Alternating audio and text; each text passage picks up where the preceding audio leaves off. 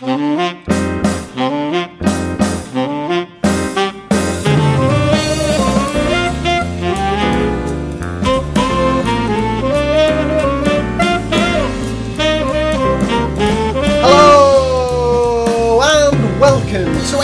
episode of the Mr. Barton Maths Podcast with me, Craig Barton. A show where I interview people who interest and inspire me from the world of education. This time around, I spoke to Jeremy Hodgen. Jeremy is a Professor of Mathematics Education Researcher at UCL Institute of Education. He is also the co-author, along with former podcast guest Dylan William, of Mathematics Inside the Black Box and the co-creator of the ICAMS project, amongst many other things. Now, I have known Jeremy for many years, having interviewed him back in the days of the TES Maths podcast. And when I was lucky enough to sit in on a session he delivered with another former podcast guest, Colin Foster, at BCME about teaching low ability students, a definite area of weakness of mine, I had to get him back on the show. So, in a wide-ranging conversation, Jeremy and I discussed the following things and plenty more besides. Why did a classic CAME lesson on roofs go wrong, and what did Jeremy learn from the experience? Why was Jeremy at first sceptical about formative assessment, and what changed his mind? Why does Jeremy feel that the teacher has a key role to play in motivating students above and beyond the mathematics itself? What is ICAMS, and where do these activities sit in the explicit instruction inquiry spectrum? What were the big takeaways from Jeremy and Colin's project about teaching low ability students? When should teachers just tell students things? Why are fingers so important in a mathematical sense? What is Jeremy's understanding of the evidence into setting versus mixed attainment classes? What's Jeremy's view on relevance in mathematics, and what role do ladders have to play? What is an example of something important that Jeremy has changed his mind about? And finally, what does Jeremy wish he'd known when he first started teaching that he knows now? Now, I found this conversation fascinating. Recent episodes of the podcast seem to have fallen into one of two camps: explicit instruction or inquiry-based learning. I'm not sure whether the ideas Jeremy talks about lie somewhere in between or somewhere completely different, and I'll leave you to be the judge of that. But I'm going to return to reflect upon this, as well as diving deeper into my experience with one of the ICAMS activities in my takeaway at the end of the show. Two quick plugs before we crack on. If you're interested in reading about 12 years of maths teaching mistakes, and I'll tell you what, I admit a load of new ones in this interview, then maybe take a chance on my book, How I Wish I'd Taught Maths, available from all good and evil bookstores. And if you have read the book and you have time to give it a quick review, that will be absolutely ideal. So long as it's a good one, of course. And if you're interested in spreading the word about your product, service or event to thousands of some of the most intelligent, engaged, connected podcast listeners in the whole wide world, then I am now offering the opportunity to sponsor episodes of this podcast. Just drop me an email at mrbartonmaths@gmail.com. There'll be a link to that in the show notes to find out about the packages available. Anyway, I will deprive you no longer as I introduce Jeremy Hodgen. Enjoy this one, I know you will, and as ever, I will see you on the other side.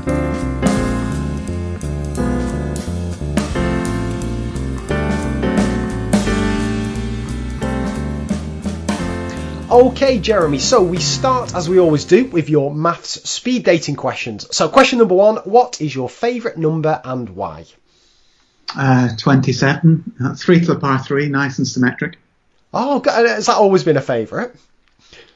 For a long time, yes. Yes, three seems like the first proper prime number. 2 doesn't seem like a proper prime number.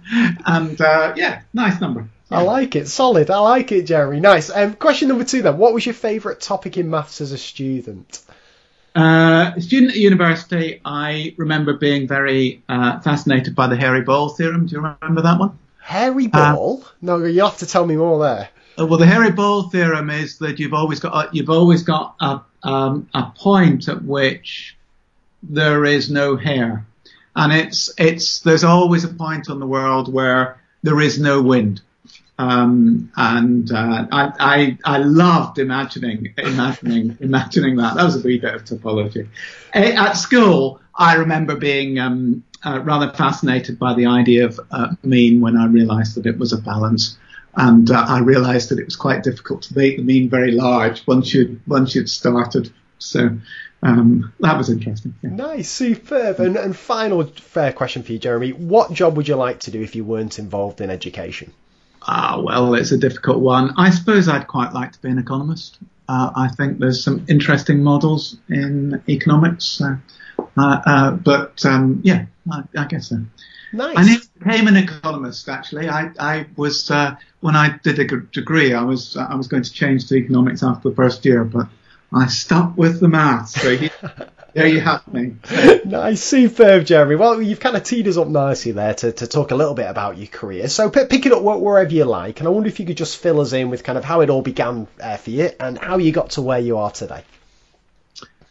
It's I suppose a long story. It was quite interesting thinking about it. After I left university, I became a secondary teacher. At that time, you could work for, do you remember ILIA? I suppose ILIA in London. You could work for ILIA as an unqualified maths teacher. Actually, I think you've always been able to do that. And I was a teacher, a secondary teacher for a while, and then I became a youth worker, worked in housing for a bit. And at the beginning of the 90s, I got interested in teaching again, and I trained to be a teacher at the Institute of Education, where I am now. And I trained actually as a primary teacher, so I've taught in both secondary and primary.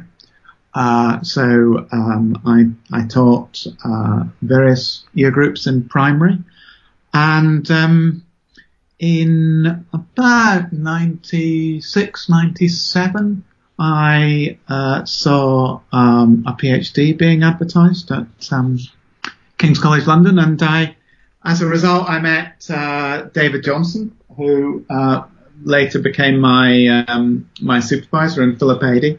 And worked with Margaret Brown and Mike Askew and other people at King's. At that stage, I suppose King's was one of the places to be in the world in mathematics education.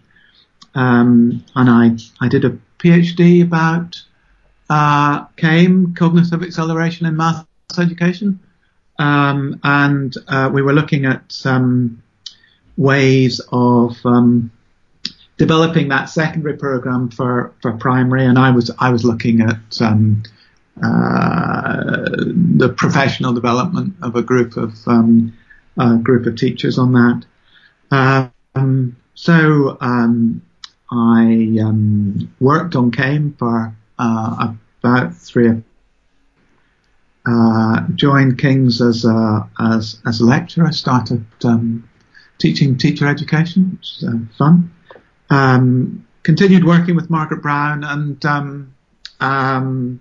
also with Paul Black on the formative assessment work. It was very interesting working with Paul. It was just at the point at which Dylan Willem had gone to America to work at ETS, and Paul had said to Margaret Brown, I need someone mathsy to work on it. so Margaret fingered me. Both at that stage, I was very sceptical about formative assessment, I have to say. So Paul rather convinced me, actually. He rather convinced me about 2 things. There was the formative assessment, and I found out that it was more than just no hands up, of course. And he also, I'd heard Paul talk a lot about how he knew stuff about research, but he didn't know the local conditions of teaching. And I'd always thought he didn't mean it. And I discovered that actually he really meant it. He really meant that actually we get further in teaching through collaborations between researchers and teachers, and taking each other seriously and respecting each other's different kinds of knowledges is part of the way forward, and that's kind of influenced my work since then.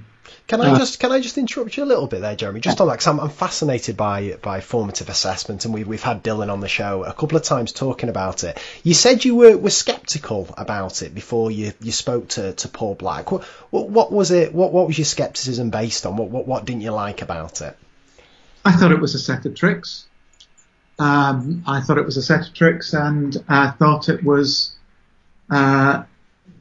nothing new. And I think I was wrong there, actually. I mean, Paul Black and Dylan Wiliam didn't invent the concept of formative assessment. That had been around for many years. But what they did was kind of transform how we thought about formative assessment and think about how one might put that into practice. And it certainly wasn't a set of tricks. I mean, Dylan is very good at those techniques. If you'll have seen him do those techniques, the traffic lights and everything. He's very, very skilled at those. But actually, it's those techniques are only ways of getting at what kids know and what kids need to do in order to move forward. And they're kind of partly their techniques to get teachers to take a broader range of ideas from the classroom, broader range of kids, and partly their techniques to get the kids actually just thinking more about their learning, being self-regulated learners, if you like. And just before I let you carry on with your story of your career, Jeremy, because you're the co-author of one of my favourite kind of papers, and I think it's almost kind of a bit of a lost one, because you did the kind of maths spin-off of the Inside the Black Box. Is that right? Yes, I did with Dylan. So yeah, that was fun to write. You may not realise this, but it has been translated into different languages. Nice. In particular, it's been translated into Swedish, and it's in every Swedish classroom. So when I go to Sweden, maths teachers do know who I am, which is nice. No, that's great. It's an absolutely wonderful paper, and I'll try and put a link to where people can get it if they haven't read it, because it's absolutely fantastic. But anyway, sorry, I've interrupted you there, Jeremy. So what happened kind of after the formative assessment years, as I'll call them? Well, they've kind of continued. I mean, I actually started working with Paul and Chris Harrison and Bethan Marshall on a summative assessment project, looking at how teachers could use teacher assessment in the classroom.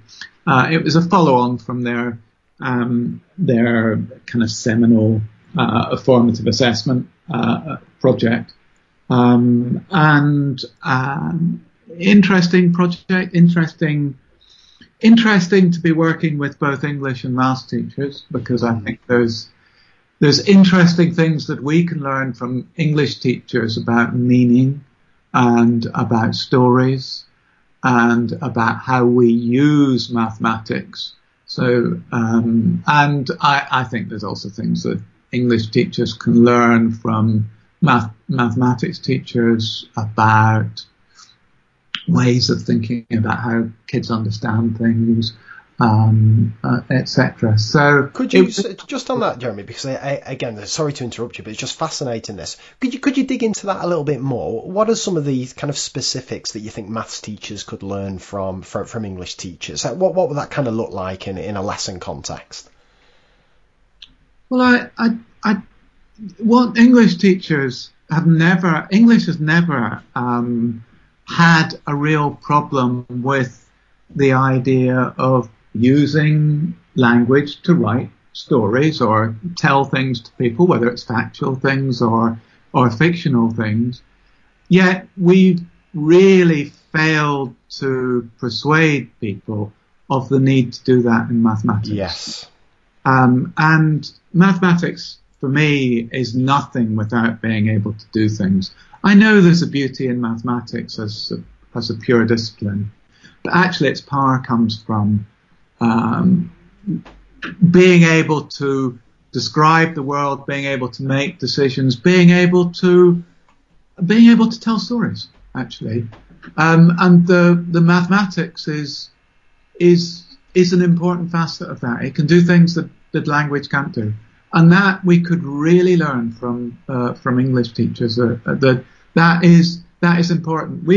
We call it things like problem solving or inquiry maths or whatever, but it really is using maths to do what maths does best, and describe, critique, make us think about the world in different ways. I like that, Jeremy. I've never thought of problem solving as telling a story before. I like that. That's really nice. Sorry, keep going, Jeremy. Keep going on your career. Where are we up to now at this stage? Because we could talk for hours just on this, especially if I keep interrupting. But bring us up to date. Then I suppose the next big thing was the ICAMS project, which was a large project, part of a program about trying to make mathematics teaching better, in the sense of getting more kids to do mathematics, getting more kids to want to do mathematics post 16, sorting out some of that STEM agenda. And it was an opportunity actually to meet Dietmar Kuckerman, whom I'd known but hadn't really known well. And since 2008, I've worked very, very closely with Dietmar. And ICAMS was also an opportunity to revisit some of the early UK work on children's understandings, the concepts in secondary maths and science work that Margaret Brown and Dietmar Kuckerman and actually Paul Black had worked on. And we kind of felt that work had been a wee bit lost from teaching. And there was a real value in that work, and we wanted to revisit that work, but also tie it to the formative assessment work.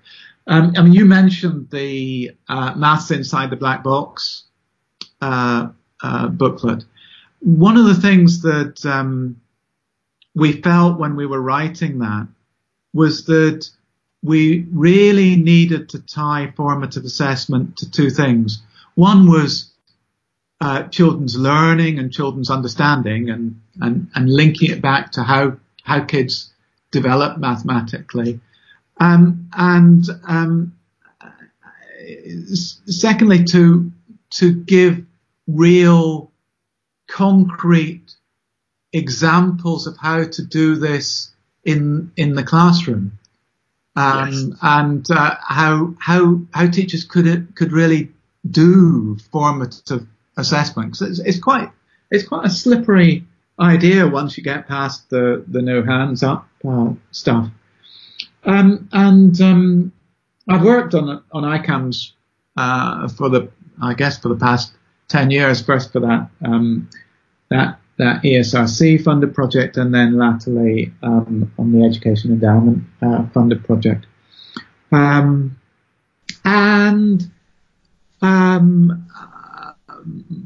What else? Meantime, I moved to Nottingham. I've worked on a number of Education Endowment Foundation projects. I think it's been very interesting, this Education Endowment, the EEF project over the past over the past 6 or 7 years, and how that's changed how we think about education and how we communicate, particularly between researchers and teachers, and how we communicate just research findings and what we know. So I've worked on a number of those projects. I've also produced or helped produce some guidance on teaching mathematics at Key Stage 2 and Key Stage 3, which was based on a large review that I carried out with Colin Foster and Rachel Marks, and also again Margaret Brown. I suppose last year I moved back to London and UCL, which is a fantastic place to work, I'm finding. Superb. Well, fantastic, Jeremy. That's potted. Well, that's superb. We're going to dig into some of the things that you talked about, particularly ICAMS and some of the other projects as the interview progresses. But before we dive into that, Jeremy, a question I always ask people, particularly if they're either current teachers or have taught in the past, is to pick a favourite failure. And I wonder if you could think back to your career in the classroom or at any stage in your career, and I wonder if you could pick an event or a lesson or a moment that didn't go according to plan. And in particular, I'm interested in what you learned from that experience. Well, I've had many failures, Greg. So it's one of the things that I've learned in life is that I'm often wrong. I strongly believe in the power of failure to help us learn. There's actually a great book about this, about failure. It's called How to Fail. It's a lovely book about the importance of failure. But if I was to pick out a particular thing, I suppose it's the first CAME lesson I taught. So cognitive acceleration in mathematics education. I don't know if you know that set of lessons. They're a fantastic resource, and there's really good evidence that it makes a difference for kids' mathematics. The first lesson is a lesson called Roots. Oh yes. So it's basically trying to figure out something about trapezia. David Johnson, my supervisor I mentioned earlier, told me to go off and just teach the lesson to find out what it was like, what I could do. It was a complete disaster. It was a complete disaster, and I tell you why it was a complete disaster. I hadn't thought it through. Yes. I hadn't done the maths properly. I'd done the maths, but I hadn't done it properly. And by properly, I think you need to, if you're going to teach something that's quite tricky, I think you've got to done it 3 times before you actually teach it. I think because each time you do it, you just notice something extra.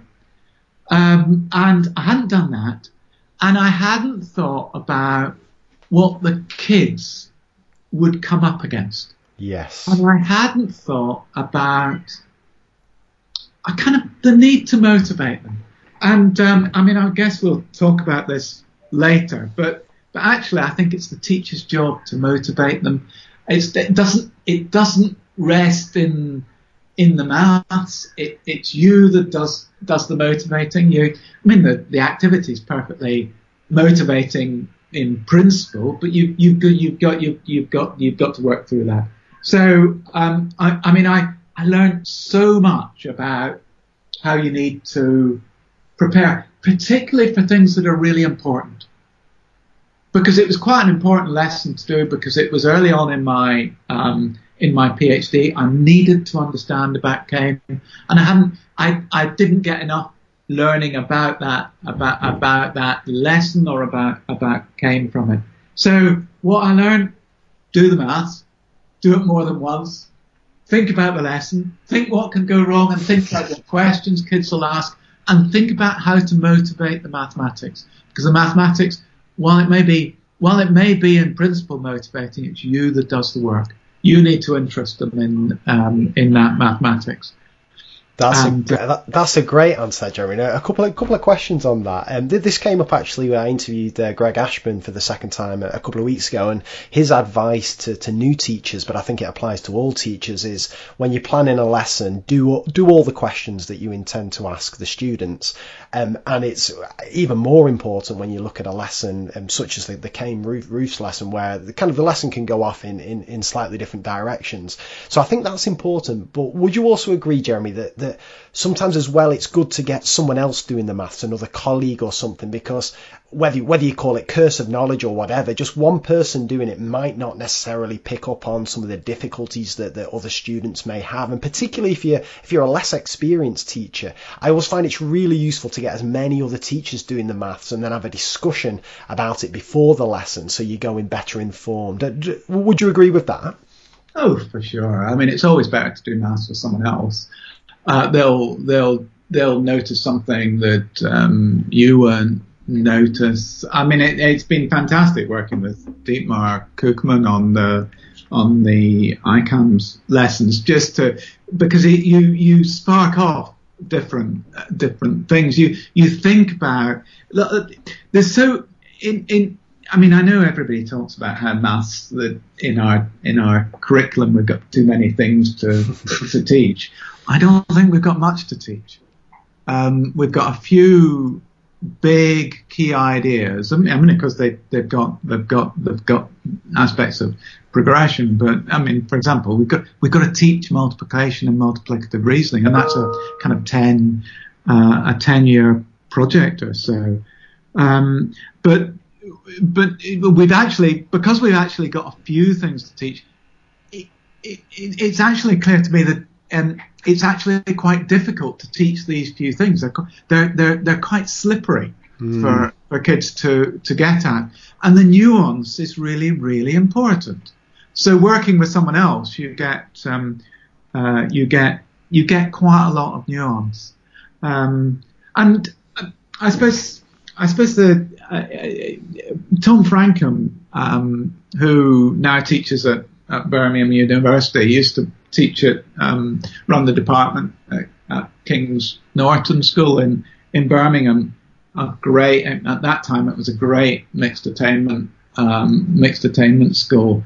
I mean, he saw his work with the department as being centered around doing problems, and not just centered around doing problems, but centered around working together on the same problem year after year. So you came back to the problem a year later and did it as a department again, and again you saw. I mean, he argues that you see more in the activity by doing it together and by doing it repeatedly over time. So absolutely. Do it with other people. We're going to ask the kids to do it with other people, aren't we? So we need to do some of that ourselves. Both to model that activity. I mean, not that they see you doing it, but I mean, we're going to believe that mathematics is a collective endeavour if we're going to teach kids that it's something that we communicate with. Absolutely. But also see how you do it. Yes. I mean, if we're talking about collaboration, we need to teach kids how to collaborate. We need to teach them how to do maths together. We can't just assume that they'll do it, that they'll pick it up on their own. And one of the ways to do that is to do it yourself and reflect on your own activity. Because that's not enough. You need to look at the research. You need to look at other colleagues working.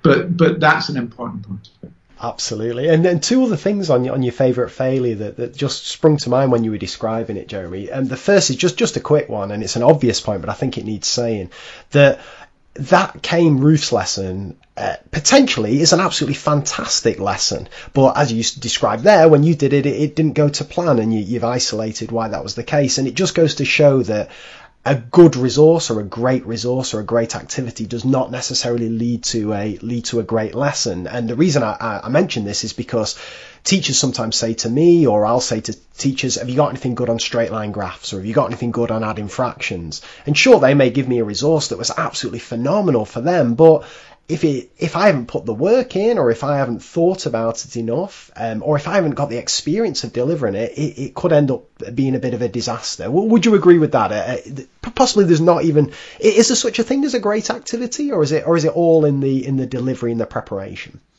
No, there are better activities, but most problems or tasks in mathematics can be made interesting if you look hard enough at them, and you give them enough time. But certainly there are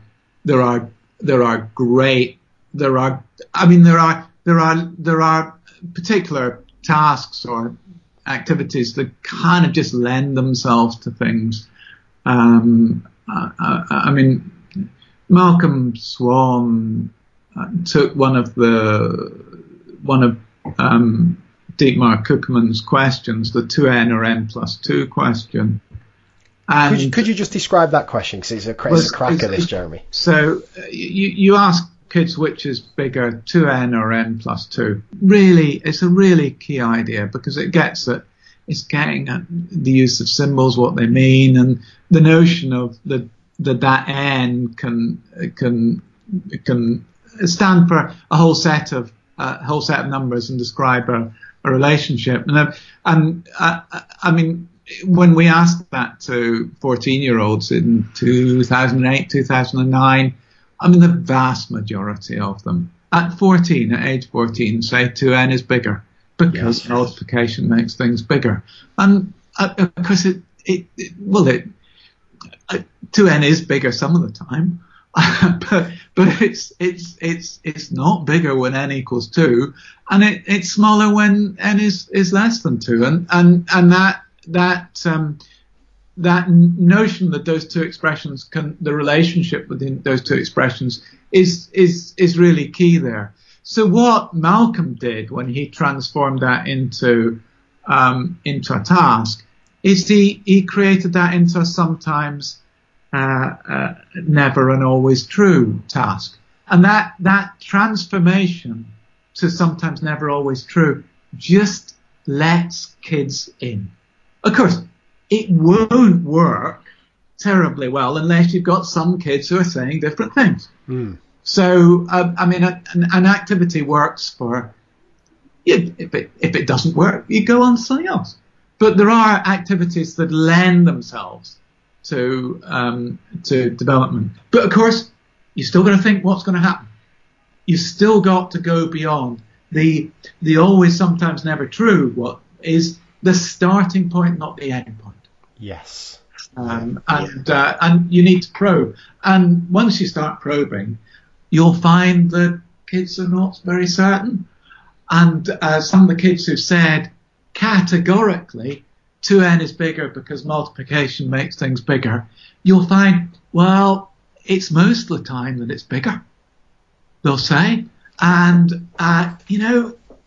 it's got to be, I know what the teacher's thinking. They're thinking about a particular number. So they've got that what's in the teacher's head idea that you need to unpack, which of course is related to the difference between a symbol as standing for a particular unknown and a symbol as standing for a set of numbers and then being used as a description for a set of relationships or an expression, whatever. I'll tell you what, Jeremy, I'm going to admit something. I want your advice on this, and I want to know whether you've seen this or experienced this. I think for a lot of my career, I've been pretty bad at delivering lessons with that kind of activity. If we take the 2n, n plus 2 activity, and the reason is I'll go into that lesson, obviously knowing the answer, and having a way that I understand it in my head. And for that one, I'd probably picture it as two straight line graphs, and where they intersect at n equals 2, and everything to the right, 2 n's bigger, and everything to the left, n plus 2 equals bigger. And I'm almost, and it's making me cringe thinking about this. I remember lessons I taught years ago where I was so keen to get that explanation out because I thought it was so good, and this was bound to kind of work for the kids.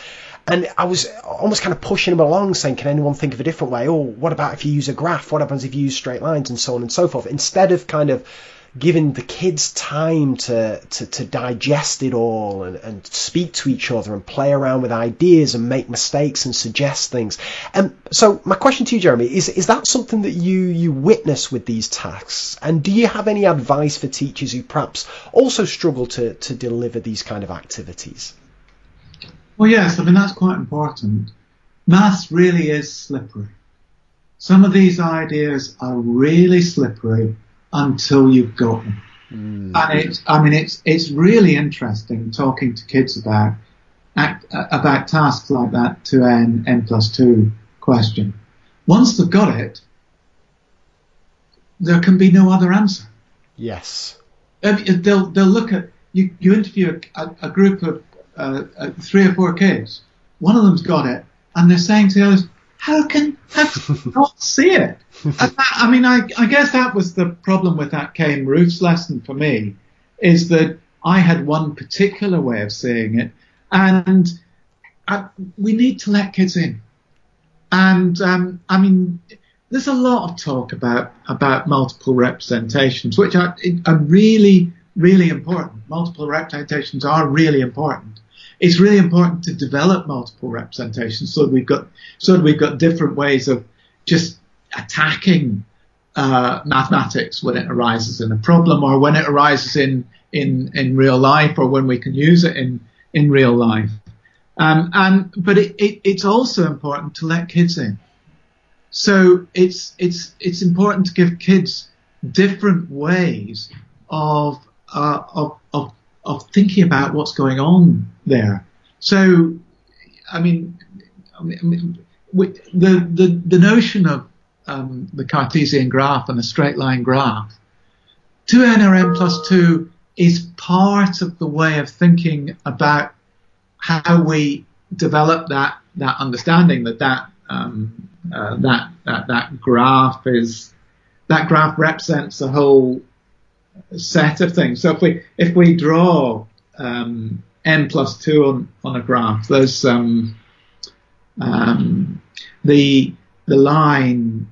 Well, I was talking to one of my colleagues, Cosette Krishnan, this morning about. Do you remember the SMP books, School Mathematics Project? Yeah, oh yes, classics. Dietmar and I and Margaret wrote a paper about how straight line graphs were introduced to the CSE kids. So not the O-level kids, the CSE kids. So this is going back to a book that was developed in the 1970s. And in the teacher's guide, it says something like, immediately you draw that line, you're making a claim about the set of points, that set of points satisfies that, well, in this case, n plus 2, that expression, that satisfies that expression, and we're giving a value to that expression. So that line being a set of points, and when you draw in that line, so it's just a lovely description. But what is interesting there is how the authors of that textbook take the teacher seriously and speak to the teacher both mathematically and pedagogically there, because there's a kind of realization about what this mathematics means, but also about what the kids might find difficult. I mean, if you draw a line, you've drawn a line. It's not it's not a set of points unless you really realize that it's a set of points and you think about it being a set of points.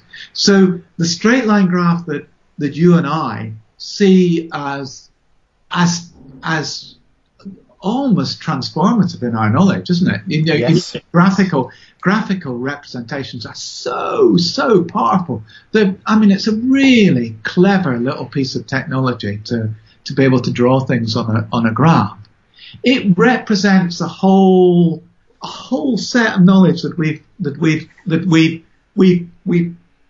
put together, and then we've had the luxury of teaching people about it, which makes us understand it even better. And so those things will not be immediately illuminating to kids. We have to give them multiple ways in. And some of those might be stories. Some of them might be little applets. Some of them might be putting numbers in and seeing what happens. Some of them might be tables. But in order to develop that sense of not just functions and relationships, but the idea of the Cartesian graph as being such a powerful thing that we can then use. So. Absolutely. And final thing on this, Jeremy, we're off on tangents left, right and centre here, but I'm enjoying this very much, is you touched upon motivation, and I'll be mad at myself if we don't get a chance to come back to it later, so I want to tackle it head on here, because you said something very interesting there. You said that the maths can be motivating, but the teacher plays a key role in being a motivating factor. Can you just dig into what you mean by that? What are some of the things that a teacher can do to help motivate students? Well, they can be interested in the maths and the students. That's really important. They can figure out the maths themselves. The maths tasks are potentially motivating. They're not motivating in themselves. And I know you've written about the notion of relevance, and we've often thought about motivation as being about showing kids where maths can be used, and when we bring in the maths, the students kind of say to us, "Well, I could have solved it without the maths, couldn't I?" But what we need to do with tasks is we need to make a connection. We need to make a connection to the mathematics, and we need to make a connection to the kids, and we need to intrigue the kids to at least some extent to explore the mathematics. That might be something surprising happening with the maths.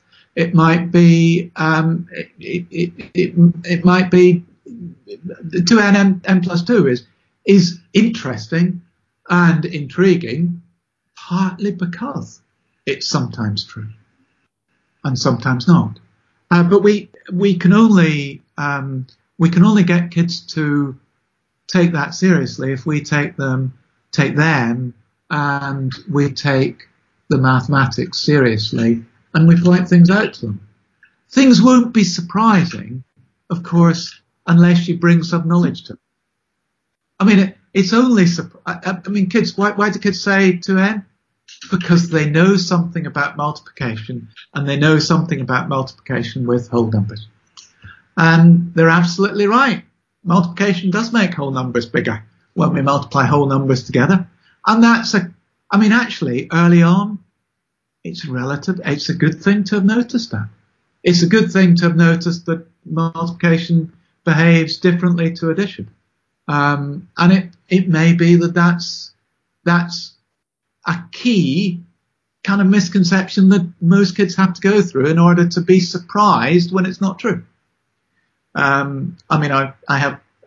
don't have much evidence for that, but I think it is important to be surprised, and to be surprised, you've got to have things that you think are true that prove not to be always the case. It's got to challenge your knowledge. Absolutely. Fascinating stuff, this, Jeremy. Well, we've kind of teased a bit about ICAMS. You've mentioned kind of a bit of introduction to it, but I wonder if we can just talk a bit more kind of explicitly about it here, because this was whenever I kind of first got speaking to you, really, and you and Dietmar came on the TES Maths podcast many years ago to talk about ICAMS. And I wonder if you can just give us a little bit of background on it. Can we start with what does it stand for, ICAMS, and how did it come about? And then we'll dive into some of the actual activities themselves. It stands for Increasing Competence and Confidence in Algebra and Multiplicative Structure. The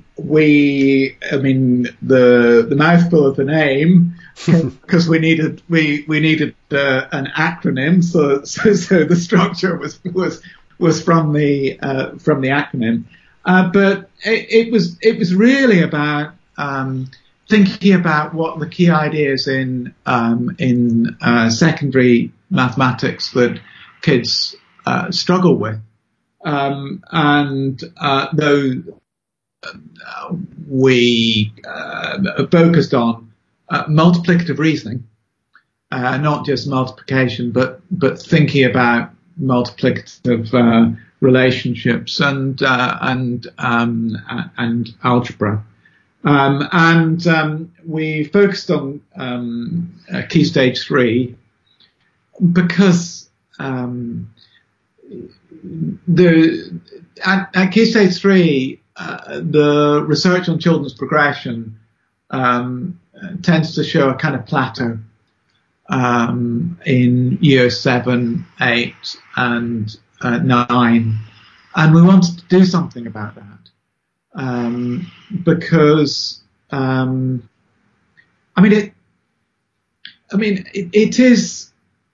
it is kind of surprising that plateau, in that that's a point at which teachers have kind of more freedom. They're not weighed down by year 6 SATs, and they've not yet got to GCSE. So you really ought to have some freedom to develop mathematical thinking and to enable kids to understand this key powerful idea that about multiplication, because I think multiplication underlies much of at least school algebra, actually.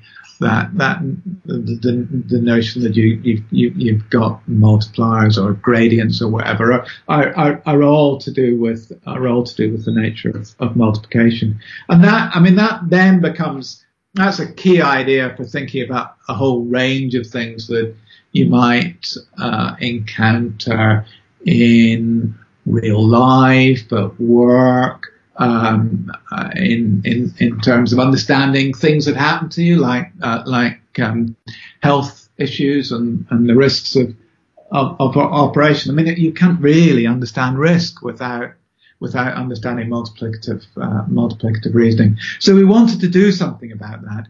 And we, as I said, we also wanted to revisit the concepts in secondary maths and science stuff, because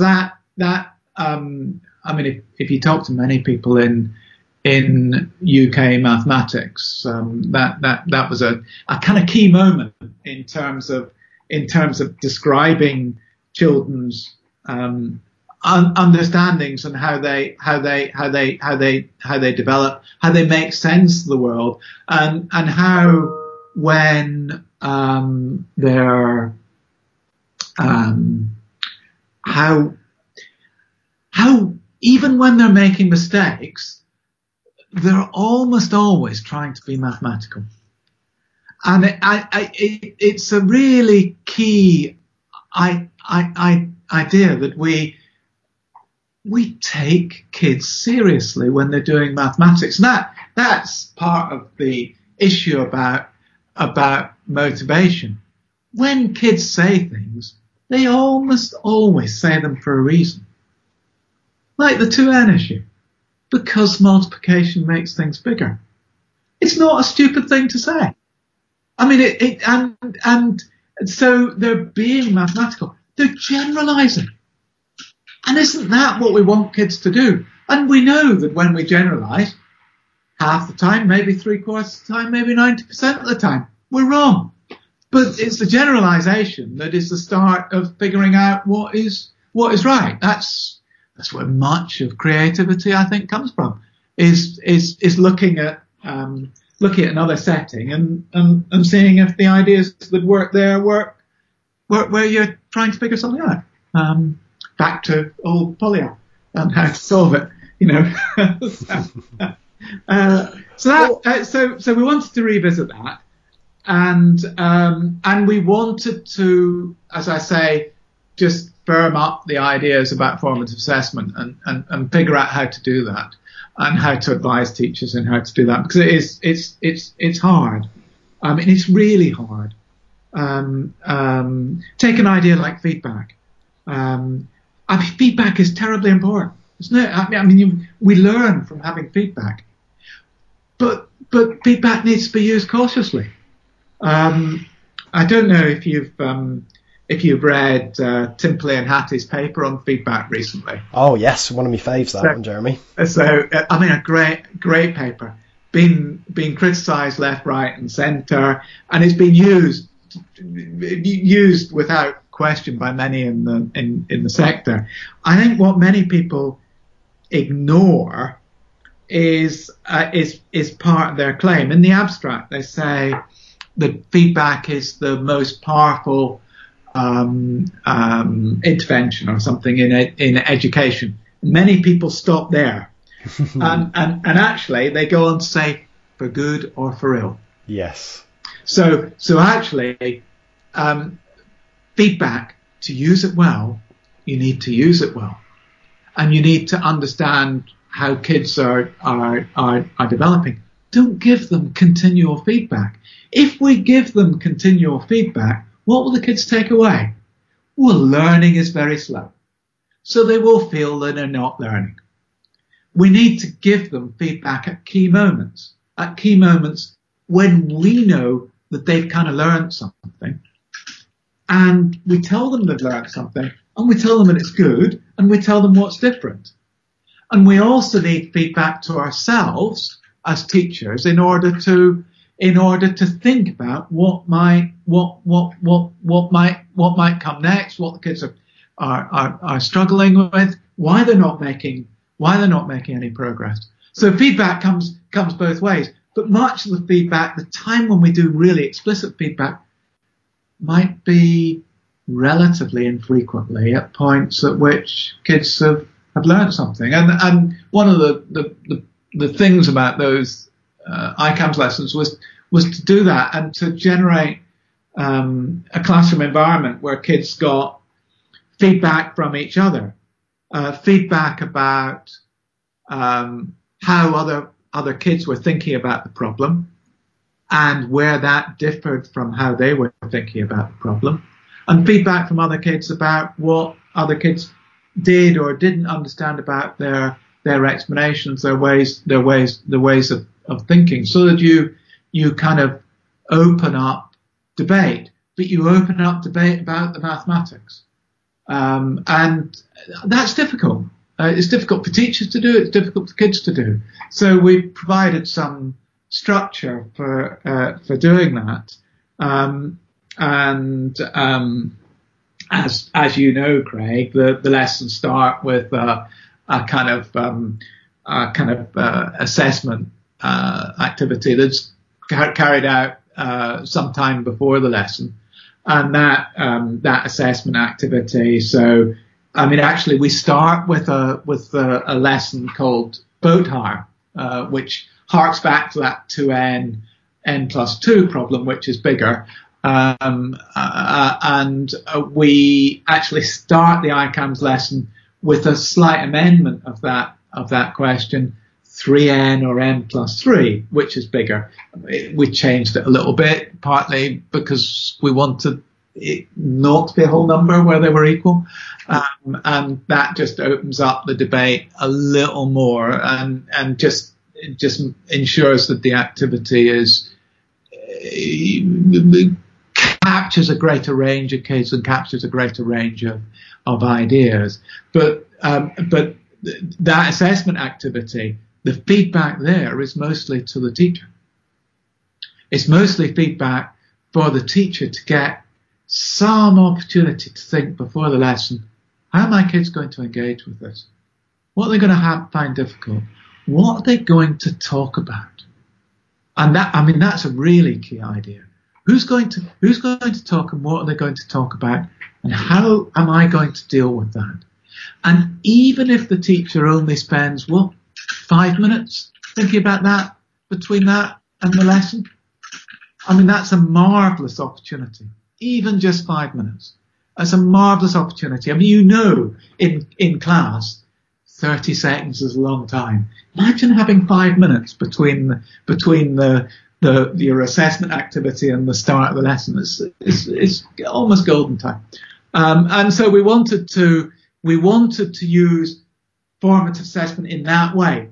The teacher gets some feedback on how the kids are understanding, and what they find difficult, what they find easy, how they'll talk about, who disagrees, how much disagreement, in order that they can then just tailor what they do, but also so they can think about the questions that they'll ask and the pauses they'll use and how long they'll spend on different parts of the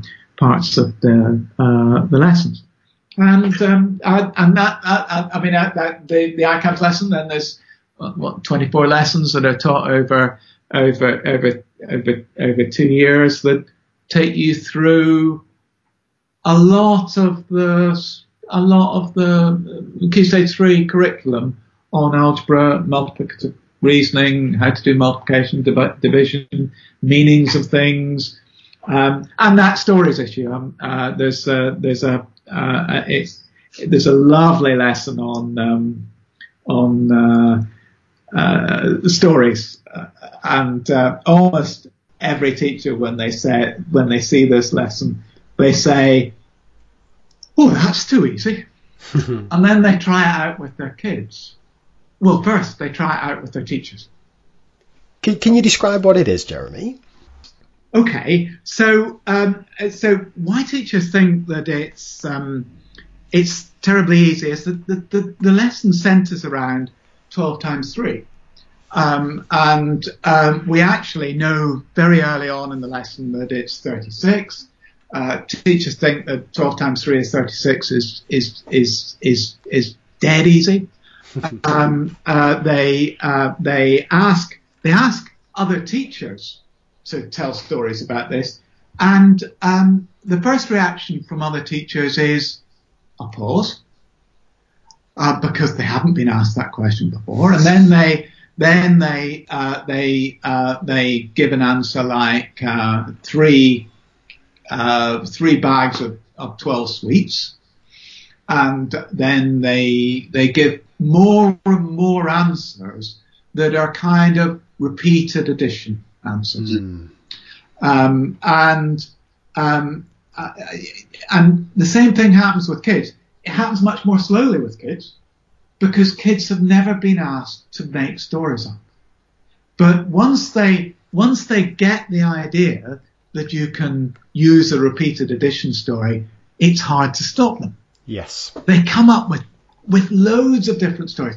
And whilst they're doing that, of course, they're generalizing. They're doing what Anne Watson and John Mason talk about, creating that body, that example space, that body of examples. But they create lots of repeated addition stories. What they don't then do, and what the teacher needs to prompt them to do, is to create different models, like an area model. An area model. How many chairs are there in 3 rows of 12 chairs when you're watching a play or sitting in assembly or whatever? That starts to not only expand kids' ideas about multiplication, because the area model is terribly powerful when we come to think about the axioms and rules of multiplication and how it relates to addition and subtraction, but it also helps with that notion of telling stories. Of course, these are very short, model-y type stories, but actually to tell stories that we're really interested in, we've got to develop those initial models in order to be able to apply mathematics to the world. So I remember in one classroom when we were developing that lesson, a child at the back said, someone had said the rows of chairs. And he said, 3 rows of 12 tanks. And then he said, that's a lot of tanks, isn't it? And just understanding that the mathematics actually means something. That was, that felt like one of those, that's one of the moments when you feel it's worth being a maths teacher. Those light bulb moments when you see someone visibly learning. It's a pleasure to see that. It makes doing what you do worth doing. Can I ask Jeremy about the ICAMS lessons? Because as you know, I've dabbled with them for many years now, and over the last kind of couple of years, when I've started reading a lot more research and thinking a lot more deeply about my practice, and certainly interviewing people for this podcast, you'll be as aware as anybody of the kind of so-called split between explicit instruction and inquiry-based methods and activities. Where does ICAMS kind of sit there? Is this something? Is it kind of discovery, or is it?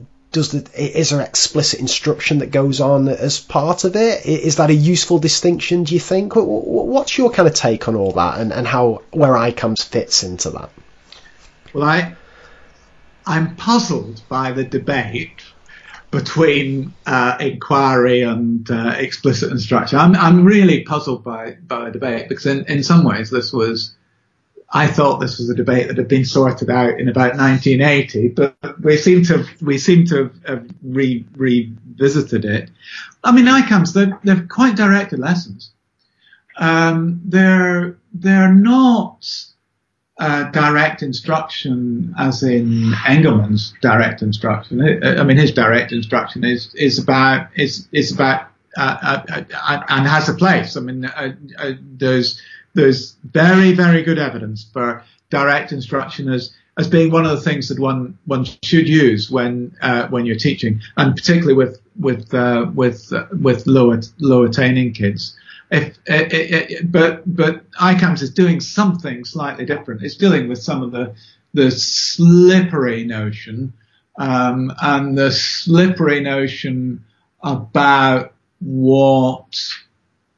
relationships. And it's neither inquiry nor discovery. Actually, it's certainly strong and heavy on teaching, but it's not direct instruction. We're not teaching one concept or a set of concepts or one procedure. We're exploring what happens with different procedure. It's not inquiry though as well, because an inquiry lesson would be more open, and there's a place for inquiry teaching as well. I've said about telling stories, one can only tell stories really by being a bit open. And having opportunity for kids to express themselves mathematically. But that can't be the only thing that you do in mathematics. We've got to teach kids how to do procedures, and we should at the right point, when it's the right point, we should teach them particular procedures and how to use them. And it's really important for low attaining kids to get that step up. If they haven't caught the procedures, we've got to teach them. It's our duty as mathematics teachers to do that. But that won't teach everything, and we can't.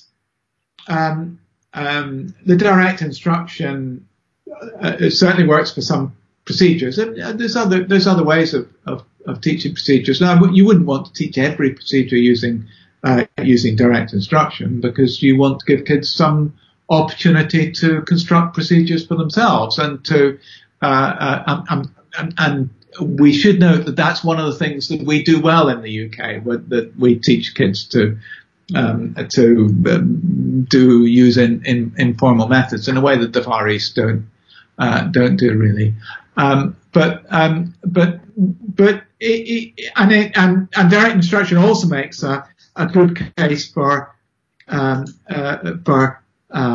some kind of conceptual teaching. What it's not as clear that it's good for is teaching heuristics or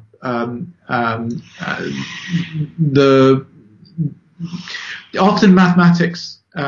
People who are strong mathematically are relatively flexible. They've got a number of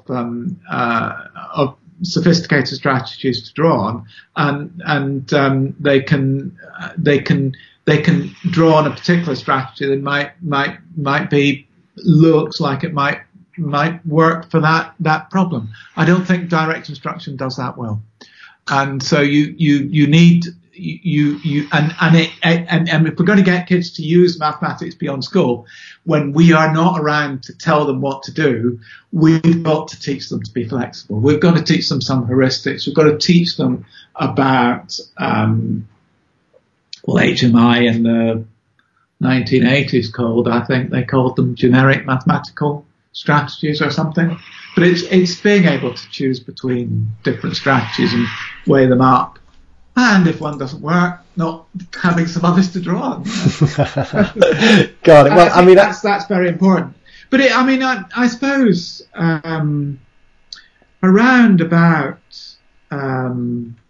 2009, 2010, I was involved in a project with Mike Askew, where we were asked by Nuffield, the Nuffield Foundation, to look at high attaining countries internationally and see what the research there said about how they taught. And one of the things, I suppose it does make me reflect on whether I'm right about that trad inquiry debate. It did make me think more about procedural learning and the importance of procedures and the importance of good and efficient procedures. And there's in the Pacific Rim, in those in Hong Kong, Korea, Singapore, teachers probably are better. I'm not sure better is the right word, but they've got, I suppose it is, they've got a better understanding of the mathematical procedure. And they've probably got better ways of teaching them mathematically. I suppose, I don't know if you've come across Lipping Ma's book about primary teaching. Yeah, it's been recommended to me a couple of times, but I've not read it yet, Jeremy. It's a fantastic book. She compares some Chinese teachers to some US teachers.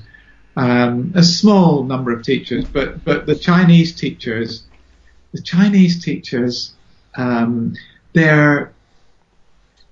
general, their knowledge was better. And they used more mathematical ways of justifying things. So they used things like the rules of addition. They were explicit in that their use of commutativity, distributivity, etc. But there's one point in the book where a novice Chinese teacher is asked something about the division of fractions and how one might conceptualize that. How might one tell a story about that? And they say, "Oh, I don't know, but I'll find out." And that finding out, those teachers on the Pacific Rim do more finding out, but the system gives them more resources and more structure and more help and support to do that finding out. So that finding out is systemically supported. Yes. And that really makes a difference. Absolutely. Well, I'll tell you what, Jeremy, I could speak to you about ICAMS and the stuff from it all day long, but I've got about another million things to ask you here before we wrap up. So I wonder whether you could just, for teachers who want to know more about ICAMS and who've been hooked in by this and want to try some of the activities, where could they go to get them, Jeremy? Well, they can go to our website. There's been a bit of a hiatus, Craig, because it's part of the business of doing a trial that's funded by the Education Endowment Foundation. So we've got a big trial. It will report next year, but the trial has come to an end. And while the trial's going, you can't be very public about the materials. So because you have to make sure that the control group don't have access to the materials, and it's very frustrating, but I understand perfectly why it needs to happen. And so in September we'll be refurbishing the website, and we'll be making a big play.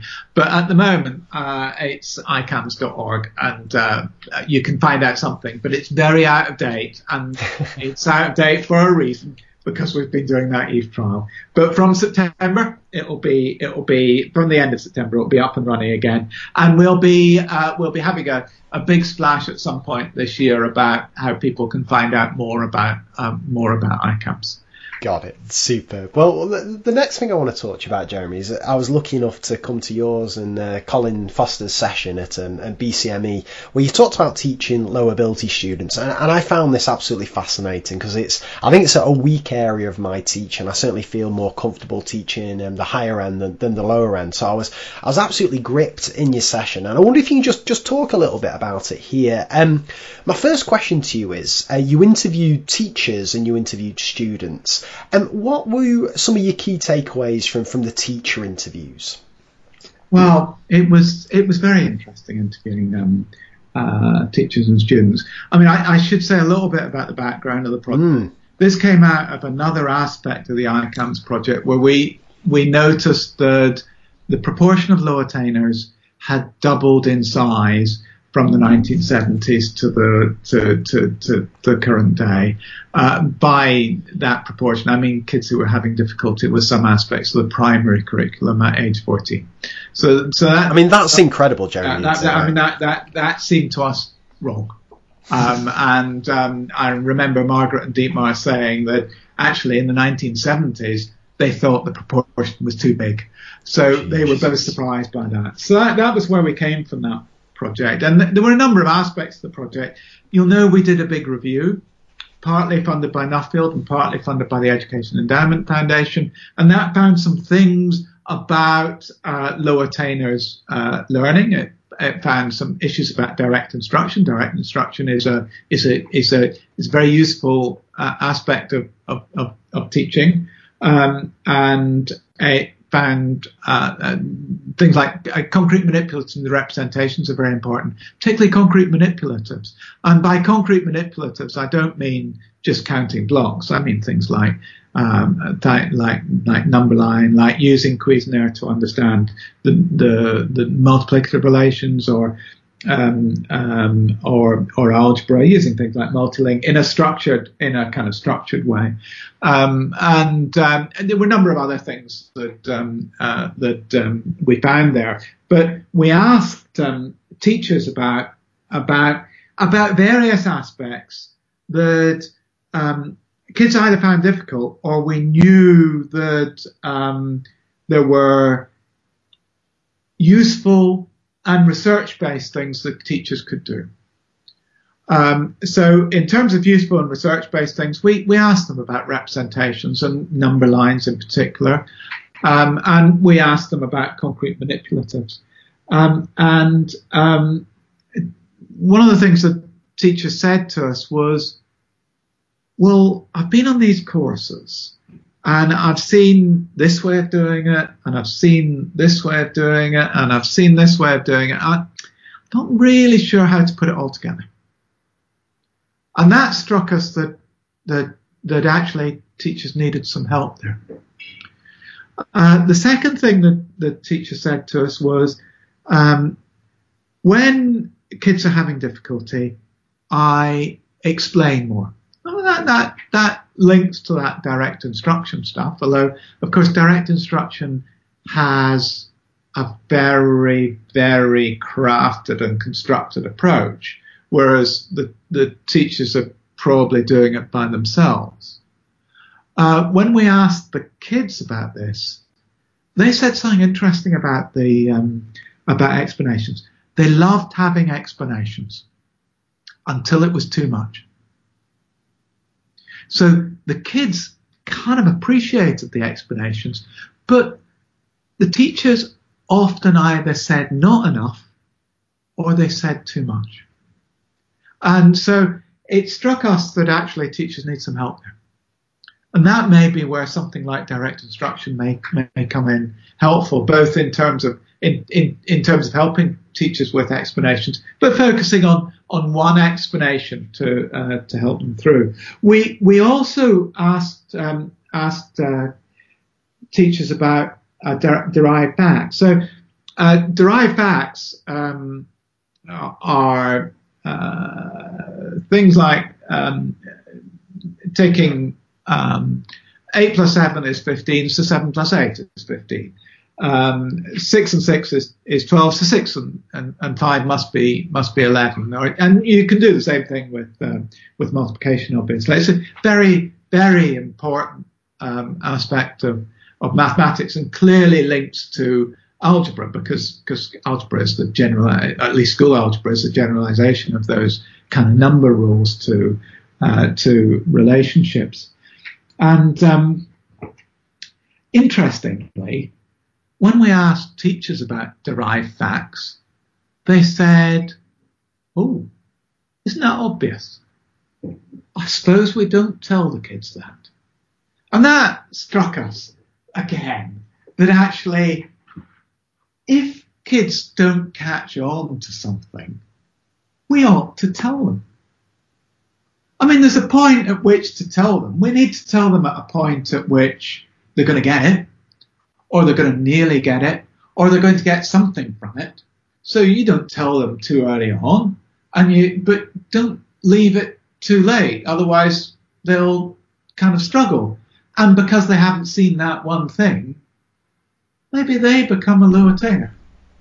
Maybe they become a low attainer, and it would be just that one or two things that would have made the difference. And it does strike us that actually we need to give teachers a bit more help, as well as giving students a bit more help around some of these ideas. I mean, you've read the research, haven't you? You've read research papers. They do not tell teachers what to do. No. And there's got to be some translation. That's what ICOMS is about. How do you do this thing called formative assessment? We know it works. What Dylan and Paul found in their big review was, we know it works, we don't know how to do it. And so that crafting of how to do it is really important. Teachers and kids both need support there. I'll tell you another thing that struck me, Jeremy, from your session, and this is again another weakness. I'm not coming out of this very well, but I might as well get it all out on the table here. You said that representations. You said that representations and manipulatives are valued but rarely deployed in principled ways. I don't think I'm particularly good at using manipulatives, particularly with older students. And as I say, I'm not particularly good at teaching low ability students. I wonder if you can just dig into what you mean by that. And also, I love the idea that you said that kids using fingers is something that perhaps teachers don't utilise enough. Can you just talk a little bit about representations and manipulatives? Yeah, I mean, manipulatives, it's really important to be able to move things in maths.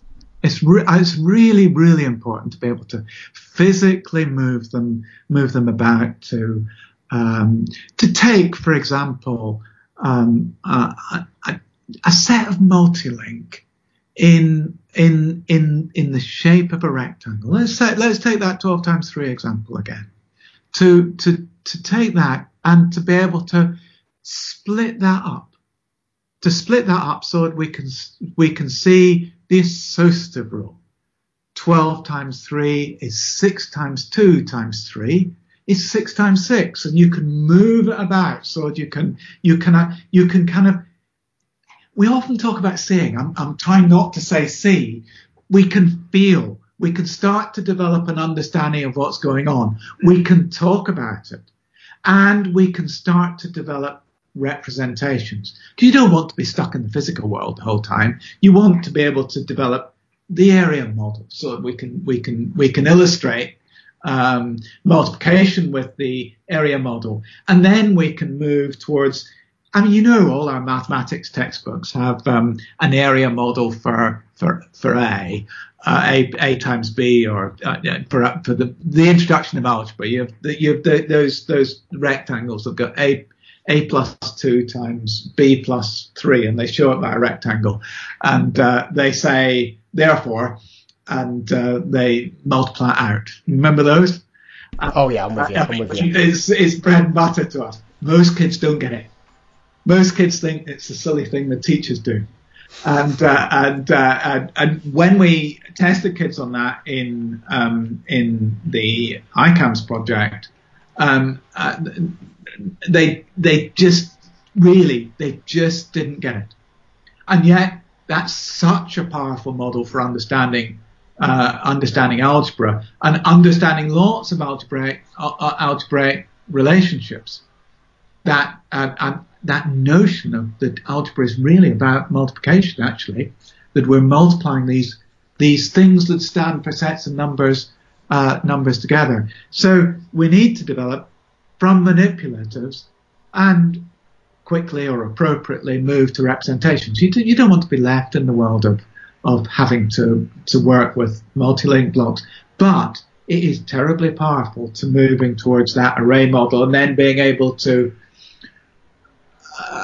develop mental images in which you can move things about in your head, or move things about on a whiteboard, or move things about on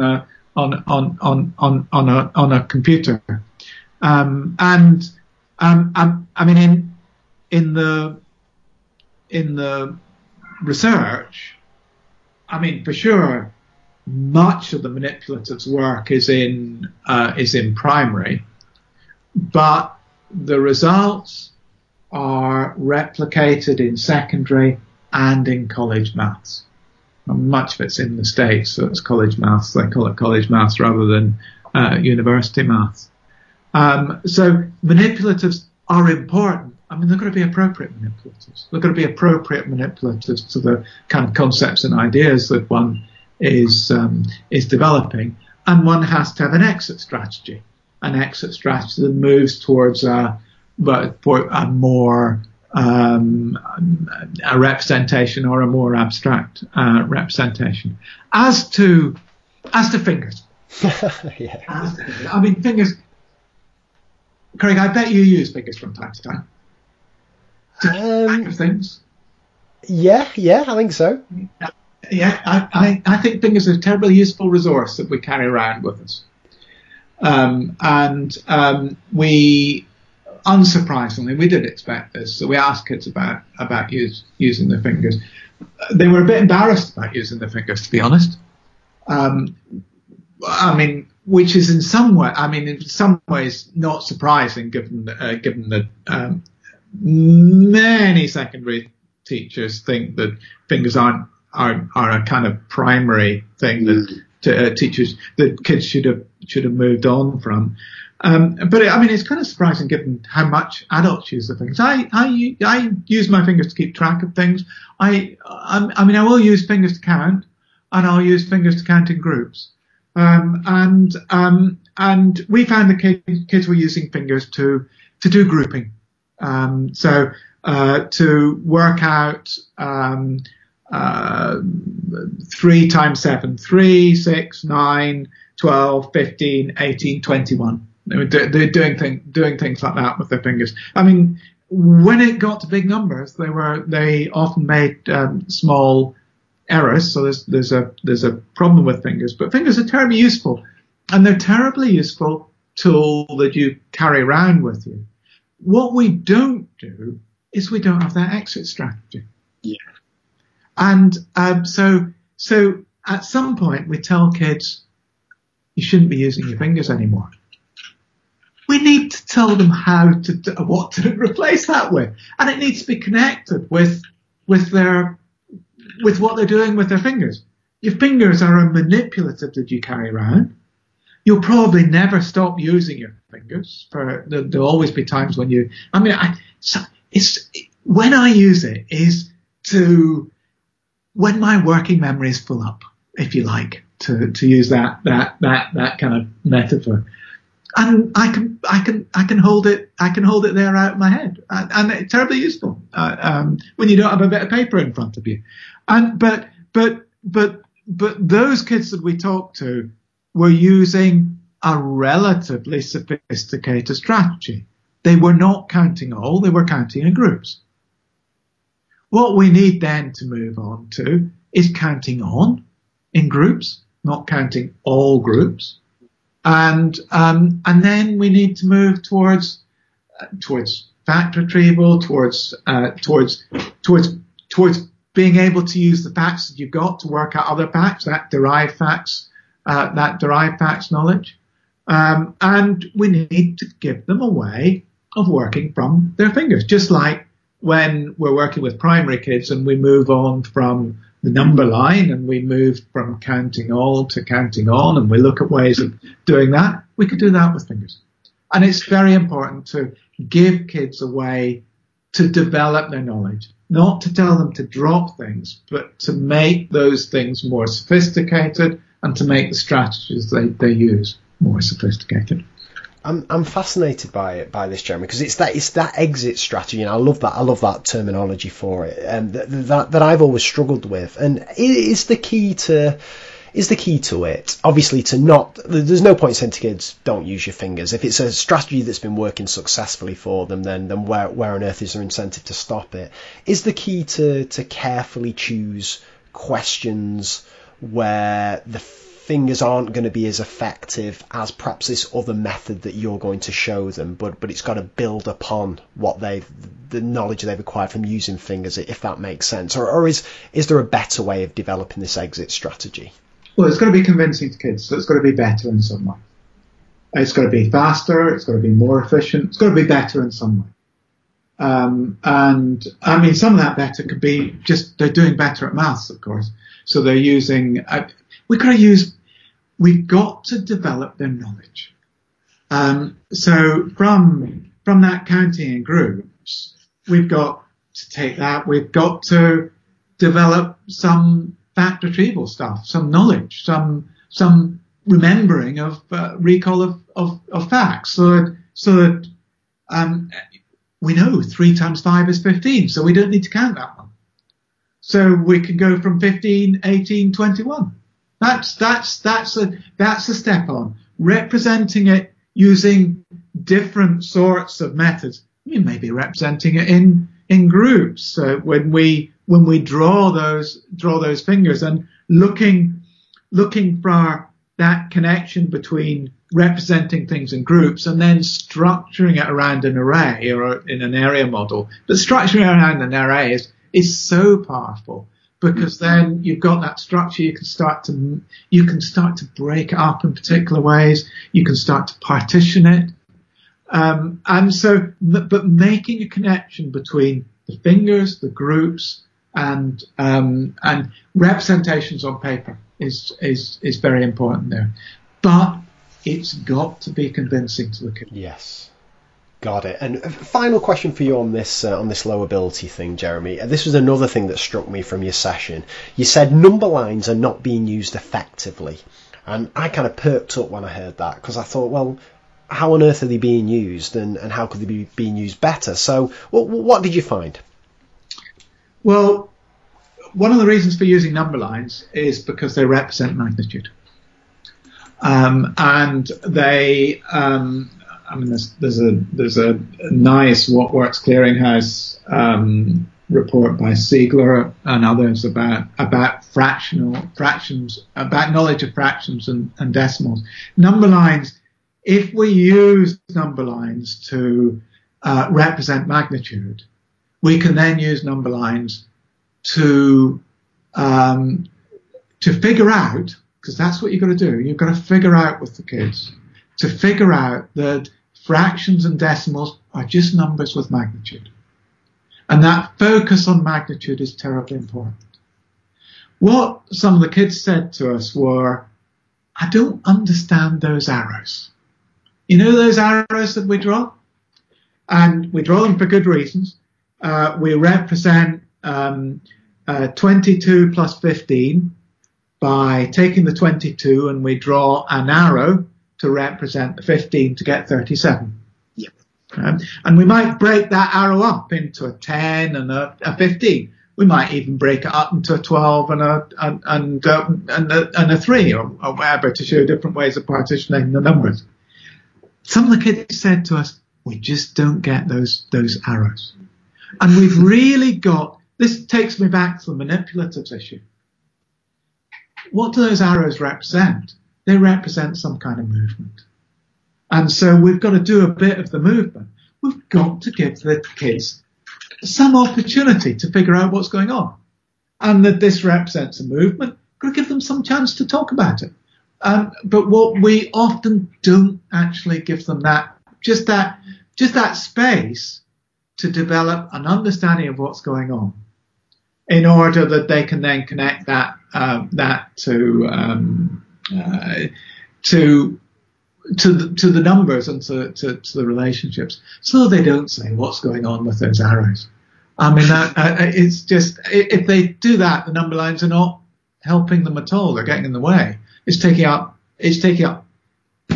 part of their valuable working memory, trying to figure out what's going on with the teacher, and they're doing the calculation without the help of the representation, and without the help of the representation to understand what's going on and to generalize from that situation to other situations, so that you see a kind of structure to number, which is what we need in order to use number effectively, I think. That's fascinating, that, Jeremy. Last two kind of big questions from me, and then just a couple of reflections. The first, I mean, this could take us off. I mean, God knows where we're going to go with this one, but it's the whole setting versus mixed attainment, and it's been a long-running debate on this show. It's all over Twitter. People have always got an opinion on it. But as someone who's spent a lot of time researching this and has a vast amount of experience, well, what's your understanding of the evidence, Jeremy, into setting versus mixed attainment? Is it another kind of fake battle as inquiry and explicit instruction is, or is there kind of a definite winner here? Is there a better way of doing things? Well, the evidence isn't as firm as we would like it at the moment. And the evidence on the effect on attainment suggests that there's a very small effect or no effect. I mean, actually, probably no effect overall, or a very small effect in one way or the other. There's an effect for high attainers. High attainers do a bit better out of setting, and low attainers do a bit worse. But the effect size is terribly small. They're so small as in themselves to be not worth bothering about. The problem, it seems to me, is that setting is often seen as the obvious and normal way to do things. If it doesn't make a difference, if it really doesn't make a difference, why do we use setting? What message are we giving our kids?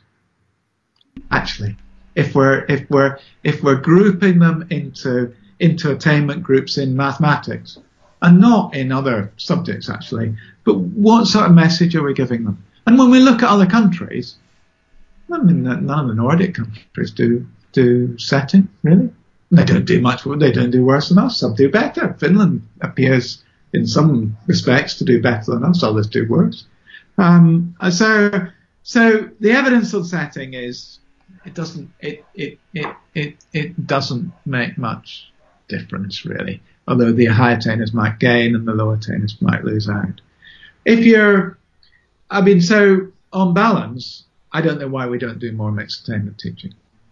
That said, of course, a move from setting to mixed attainment is a big move. It's a big move for any school because you're going to have to develop new activities. You're going to have to develop new ways of working with classes. Maths teachers are going to have to work in ways that, well, many English teachers work, or many history teachers work. They've got the same issues, and we're not doing better at maths because we do setting. But if you're going to do that, I guess I mentioned Tom Frankham before. I think when I talked to him about mixed attainment at King's Norton, I mean, he was using mixed attainment to do something else, to make teaching better. And he saw mixed attainment as a way of creating a dialogue amongst his teachers. For sure, he was interested in mixed attainment for equity reasons as well. But in terms of the day-to-day work, it was the quality of teaching. Because teachers were teaching all the same stuff, they could talk to each other. They could solve problems together. They could moan together about how something didn't work. They could give each other ideas. So it's odd that we don't do more mixed attainment. Actually, I think it causes schools problems. If you've got if you had mixed attainment classes, you'd have more opportunity to sort out teaching. The timetable wouldn't be so problematic. But there isn't a lot of difference in terms of actual attainment. That said, within class grouping does appear to have some benefits. So within class group, the research mainly comes from primary schools. There appears to be some benefits for within class grouping. Again, the effect sizes are really quite small, and the research evidence isn't as strong as one would like. I like that, Jeremy. I'd not considered. I'm hoping to get Tom on the show. He's agreed to. We just need to sort a date out. But I'd not considered that it almost forces teachers. Force perhaps isn't the right word, but compels teachers to collaborate more because, well, firstly they're teaching the same thing, and they're having the same kind of struggles, same kind of problems. That's an interesting take on it. I like that. There was one teacher in the project who said to us, and he was really, really in favour of mixed attainment. And he said, it forces me to think about differentiation. Mm. And he didn't mean he didn't want to think about differentiation. Mm. It forced him to do what he wanted to do. And teaching is difficult, isn't it? Because there's so many things to think about. Mm. It's easy to get something that you think of as really important. It's easy for it to get lost in the whole mix. And he felt he did use that word, force, in terms of differentiation. It really forced him to think about difference across the class. And he said, well, there's difference in every class, of course. I just need to think about it more here. And it put him to think about it. So there's a good thing about some aspects of compulsion, you know. I like it. Final main question from me, then a couple of reflections, and then your big three, and that's on relevance, Jeremy. And this is you've actually kind of requested to talk about this, and it's a fascinating one. We were involved in a kind of panel debate down in London at the end of last academic year, and relevance came up. And when we were swapping emails to arrange this podcast, you said, and I'm quoting from one of your replies to me here, relevance is about two things: motivation in the true sense of the word (brackets purpose and utility, not fun, close brackets), and addressing application. It's not ladders, although I think there are good reasons for sometimes using ladders. And that's, I believe, in reference to me making the point that Pythagoras is often introduced with ladders leaning against the wall in the guise of it being real life and relevant. So what's your take on relevance, Jeremy? Well, if it's not ultimately relevant, what's the point in teaching maths, actually? So relevance has to be an important thing that we're thinking about. And we have to motivate the mathematics. We often talk about motivating the kids. We have to motivate the mathematics. We have to show at some point that the mathematics, that there's a purpose to doing it. Janet Ainley and Dave Pratt, about 15 years ago, came up with these notions of purpose and utility to think about relevance.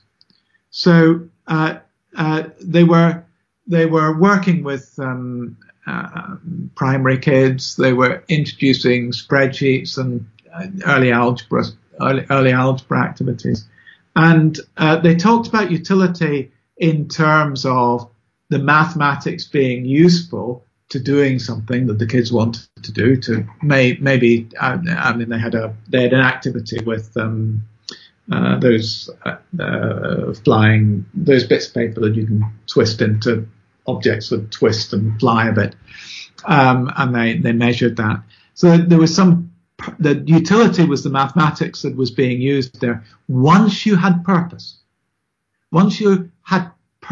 a reason for doing it.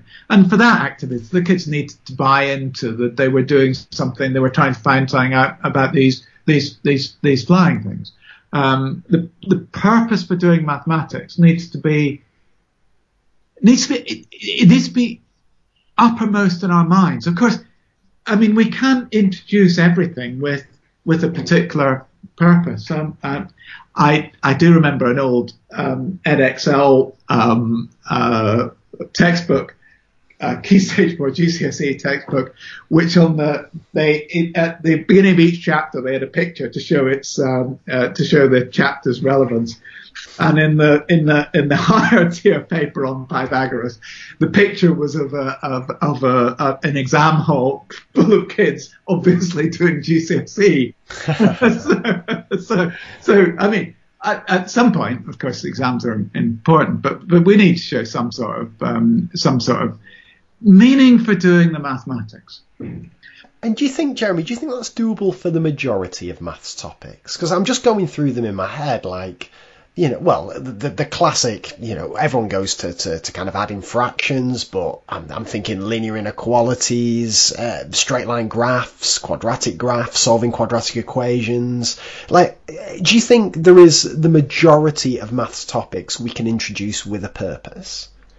Part of the purpose in some cases can be just to enjoy oneself, but you have to take that seriously. You can't just leave it, or it can be intriguing. So there's plenty of activities that are pure in themselves that can be intriguing in themselves. But each of those, I mean,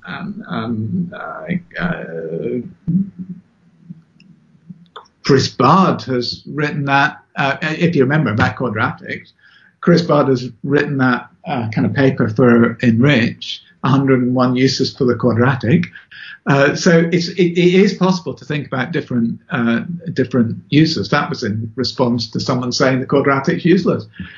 So one can take that seriously, but to take something like Pythagoras, I mean, we have a bit of an obsession with Pythagoras, of course, in this country. Interesting. I don't know if you know, the area of a trapezium performs the same purpose in Japan. So in Japan, they're obsessed with the trapezium.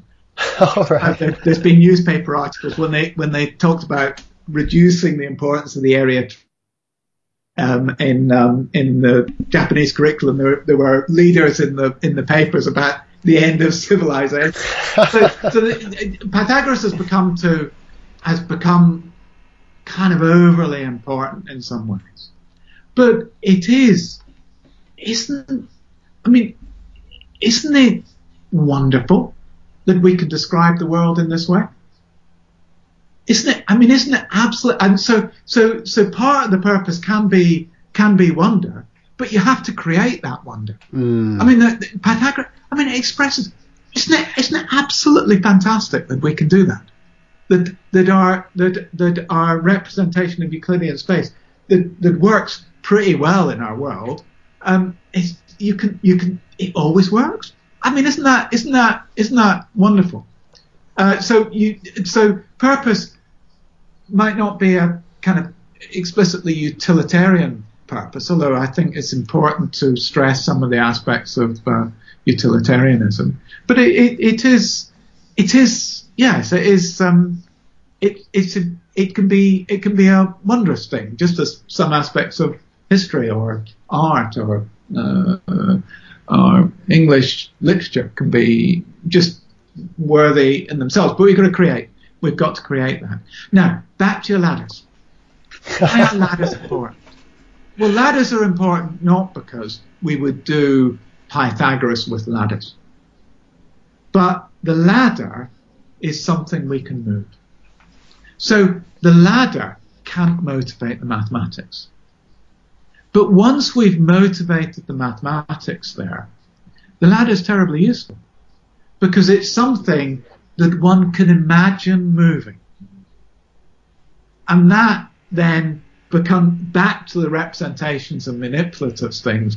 We can start to see what happens when the ladder moves. And that seems to me the value of the ladder. It acts as a kind of cognitive tool for enabling us to move things about, to be dynamic, to start to generalize that this isn't just one triangle, this is any of these right-angled triangles for which this represents. What happens when we move that ladder? We can start to think about relationships. So that's the power of the ladder.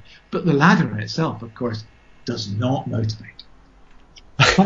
So once we've motivated as a cognitive tool. I love it. The return of the ladder. I love it, Jeremy. I think they're useful. People spent years creating these problems, and they were created for a purpose, and they weren't created primarily to motivate. They were created to enable kids to learn mathematics. So it's worth looking back. I mean, I can see why people wanted to do relevance, and it's very important to show. I mean, you've quoted Joe Bowler's paper in your book, which is wonderful, by the way. I mean, I don't agree with everything in it, but it's a great book, and every math teacher should read it. But you cite Joe Bowler's stuff about girls and fashion, spot on. But it's also, I mean, that's a failure in terms of demonstrating or persuading or convincing them that maths is useful to fashion, because it is. It's useful for the problems you can't solve, not for the problems you can solve. But yes. but of course, it is useful to be able, once you've figured out that it is important for the ones that you can't solve, it is useful then to look at the ones you can solve and see whether you can generalize from those problems that you can solve to ones that you find more difficult to solve. Got it. Yeah. That's superb there, Jerry.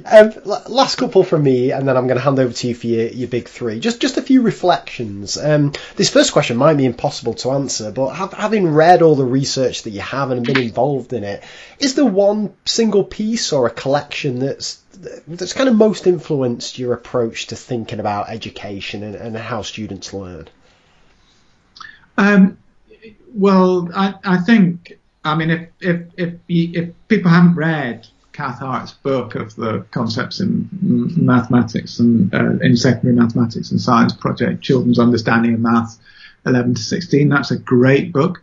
Really old, but it's still relevant there. In terms of thinking pedagogically, Madeline Lampert's when let me remember what it is. When the answer is not the answer and the question is not the question. That paper about children's talk and Lakatos was a wonderful way of thinking about working with kids.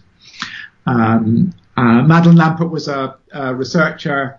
At that stage, she worked in a lab school and she taught one lesson a day, and her research was about researching that lesson. It's a marvelous piece of work. Oh, that sounds superb. I'll look it up and I'll send you it. I should have written it down. No, that'll be great. That's a superb one, that, Jeremy. Can I ask you as well, just before we get onto your big three, is there an example of something that's important that you've changed your mind about over the years? Well, we talked a bit about procedures. I think procedures are more important. I think telling kids explicitly is more important than I thought it was. When so many, but I'll tell you, when the numeracy strategy came in, I thought it was rubbish, and it wasn't. It was great. It helped primary teachers think about maths. It helped them become better at math, and we made a huge improvement, bigger than anyone else has done in that over that period of time internationally. So I suppose that would be Margaret Brown's work on the numeracy strategy. But yeah. Superb. And last one from me. What do you wish you'd known when you first started either teaching or thinking about education that you know now? Almost everything. I can't. I mean, when I went into teaching, I thought it was easy. I thought it was so easy that it was unproblematic, and of course, it's interesting because it's difficult. So yeah. Super, fantastic. Well, it's time to hand over to you now, Jeremy. What three either websites, blog posts, or whatever you want would you direct listeners to? And I will include these links in the show notes.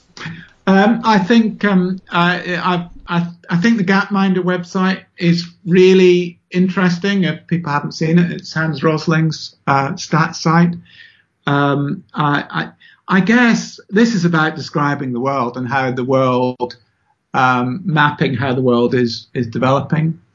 His argument is that the world is getting better. It's not. It's obviously not a perfect place, but we're getting generally wealthier, which is a good thing. Getting generally healthier and getting generally better educated. But I think what's interesting about that is that it really focuses on how we can use descriptive statistics and how we can use proportions to understand the world. And if you haven't seen it, it's got some marvelous dynamic graphs that describe the world over the last 200 or 300 years. Kids to use that need to have some notion of what's happening in the world, and they need to be able to be surprised. So, of course, you need to be surprised. If I was doing, say, core maths, I'd be using that website a lot. It's just a marvelous website, but lovely graphs that describe the world. The second thing that I'd recommend is it's actually on Twitter.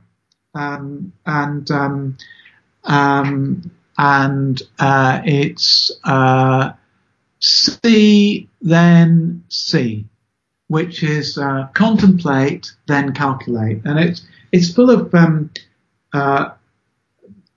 little things that encourage you to think first and then try and work things out. And I think it's so important that notion of, Kahneman's thinking fast, thinking slow, but taking one's time to notice things and notice things in the way that John Mason talks about noticing. Lovely little activities that do that. Now, I think there's an awful lot of opportunity to do that sort of thing in just in maths classrooms. To get ideas out into the open, but get kids just noticing about the mathematics, so they've got something to talk about. And the final one is the Maths Ed podcast from the States. It's a long-running podcast in which they have a mix of interviews with researchers about a particular piece of work, interviews with researchers about their careers. So there's some of the greats on there, like Ger Comfrey, and talking about her career, which spans 40, 50 years. And then digests of recent interesting research in mathematics education. And the most recent digest has about a 10-minute slot about Matthew Ingalls and Colin Foster's paper in the Journal for Research in Mathematics Education, which analyses the last 5 decades in mathematics education research. I mean, it's so interesting. It's such an interesting way of doing it. They've looked at words in the big journals, and they've found loads and loads of interesting stuff that kind of challenge some of our notions about what our discipline's like. But they find a drop-off in experimental research, a very, very significant drop-off in educational research. In fact, I think they call it a cliff edge. From the 1970s, so 1970s, 1980s. Before that, there was experimental research published, and it's just dropped off. And it isn't that research isn't being carried out, but it's not being carried out by maths educators. It's being carried out by psychologists, and that's a loss to our discipline, actually, because psychologists know things that we don't know. They know about psychology in a way that maths educators don't. But what they don't know about is pedagogy and translating those ideas into the classroom. And actually, we need to do much more experimental research on classroom things, so that we can advise teachers on what works when, what's likely to work, what may work, what might not work. It's a fascinating piece of research. But that whole website is that whole blog is a podcast it's a nice, gentle introduction into some aspects of maths ed research without having to initially start with the papers. Superb. That's a wonderful selection there, Jeremy. Fantastic. And I'll put links to all those in the show notes, as well as all the papers and resources that we've discussed throughout this interview.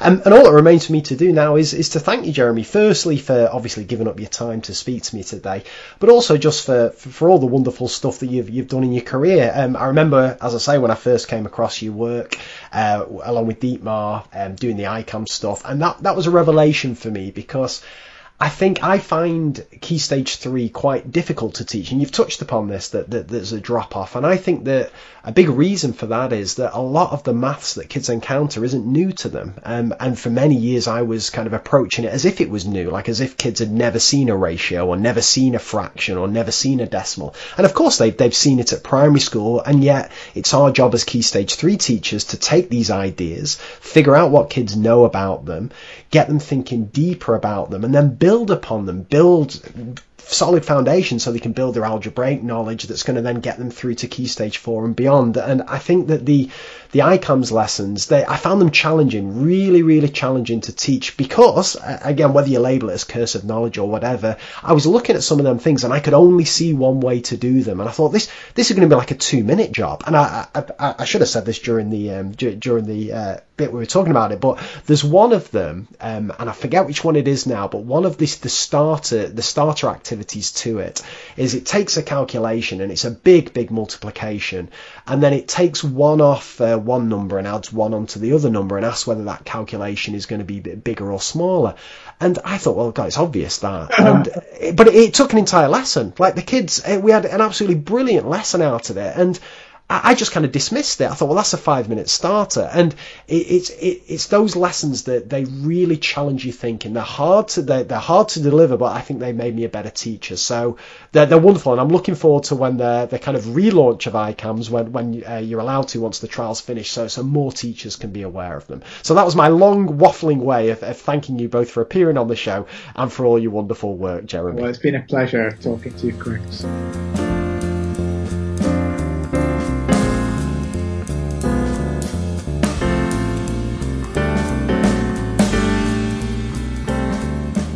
So there you have it. Right, there was my interview with Jeremy Hodgen. I really hope you enjoyed that one and got as much out of it as I did. I'll tell you what, much like Dylan Wiliam and Colin Foster, I absolutely love speaking to people like Jeremy who've been maths teachers, so they've spent many years working with students, and then they've progressed and moved on to becoming maths researchers, because their experience in the classroom just gives them that unique insight that we as teachers have about the difficulties and realities of working with students, working in different environments, working with teachers and so on. So I just thought it was absolutely fascinating to speak to Jeremy and learn about his experiences. And flipping out, there's so much to take away from this, but I'm just going to rattle through a few things, and then I want to talk a little bit about my experience with one of Jeremy's ICAMS lessons. The first thing is, Jeremy reminded me of a couple of absolute classic books and activities. So the first is Maths Inside the Black Box, which is kind of the maths spin-off to Inside the Black Box, the seminal piece by William and Black. And Jeremy co-authored this, and it's brilliant because it's... and if you listen to my second interview with Dylan Wiliam, we had a kind of mini argument. I mean, Dylan obviously won it, about the fact that I was arguing that a lot of the tools of formative assessment were kind of generic tools, but you needed kind of subject expertise to make them work. And Dylan disagreed slightly with this. Well, it reminded me, speaking to Jeremy and doing research for the interview, that the Maths Inside the Black Box is maths-specific formative assessment strategies. It's a wonderful, I don't know whether you'd call it booklet or paper, but I've placed a link to it so you can have a read of that in the show notes. I'd strongly recommend you checking it out. It's only a short thing, but it's jam-packed full of practical maths-specific advice. The second thing that Jeremy reminded me of was when he was discussing his favourite failure. He talked about the CAME lessons, and in particular the Roofs one, and they're wonderful lessons. But again, it really brought home to me about the fact that it's not the quality of the activity that's going to necessarily determine the quality of the lesson or the learning experience for students. The other key ingredient is the time that the teachers put in, specifically the amount of time they've thought about the lesson, tried those activities out. And that goes back to what Greg Ashman was talking about. His single biggest piece of advice for new teachers, maths teachers, is to try the questions, do all the questions yourself first. Anyway, I found the CAME lesson on roofs that Jeremy spoke about, and I've placed a link to that in the show notes. It's a classic if you want to give that one a go. The next thing I wanted to talk about was storytelling. Jeremy kept coming back to this, and I thought it was fascinating. I'd never thought of problem solving as telling stories. And I write about in my book a lot of what Dan Willingham says, and also the creator and founder of the TED Talks explain about, as humans, we're predisposed to understand and take in stories better because it's part of our evolution. It's cavemen round the campfire and all that kind of stuff. There's something quite cognitively pleasing about the narrative of a story. And again, it's in other subjects, history, you can imagine easily bringing in stories of the great kings and so on, and English is just based around stories, but often it feels quite forced to put it into mathematics. But I never thought of that before. Solving problems as stories, I really like that. But Jeremy hit upon a really key point. Did you pick up on this one? He said that surprise is really important for kids feeling surprise. It's kind of the cognitive shock that I often talk about.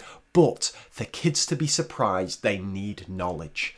And I'll tell you what, this is something I've experienced many times myself. I thought I was surprising students with a strange mathematical result that absolutely fascinated me. But if kids don't have the underlying knowledge to appreciate the surprise, then it's not going to work at all. And again, I write about this in my book, the idea of cognitive conflict. And it's a controversial teaching technique because the evidence for its effectiveness is mixed. But one piece of evidence that tends to come through is that cognitive conflict tends to work better on higher achieving students than lower achieving students because they have the understanding to appreciate the conflict. Whereas lower achieving students, there's a danger that if you show them this false, erroneous result, they may actually think it's the right way of doing something. So I thought that was interesting. Storytelling, but kids, to be surprised, they need knowledge. Motivation. This is an area I'm flipping fascinated at.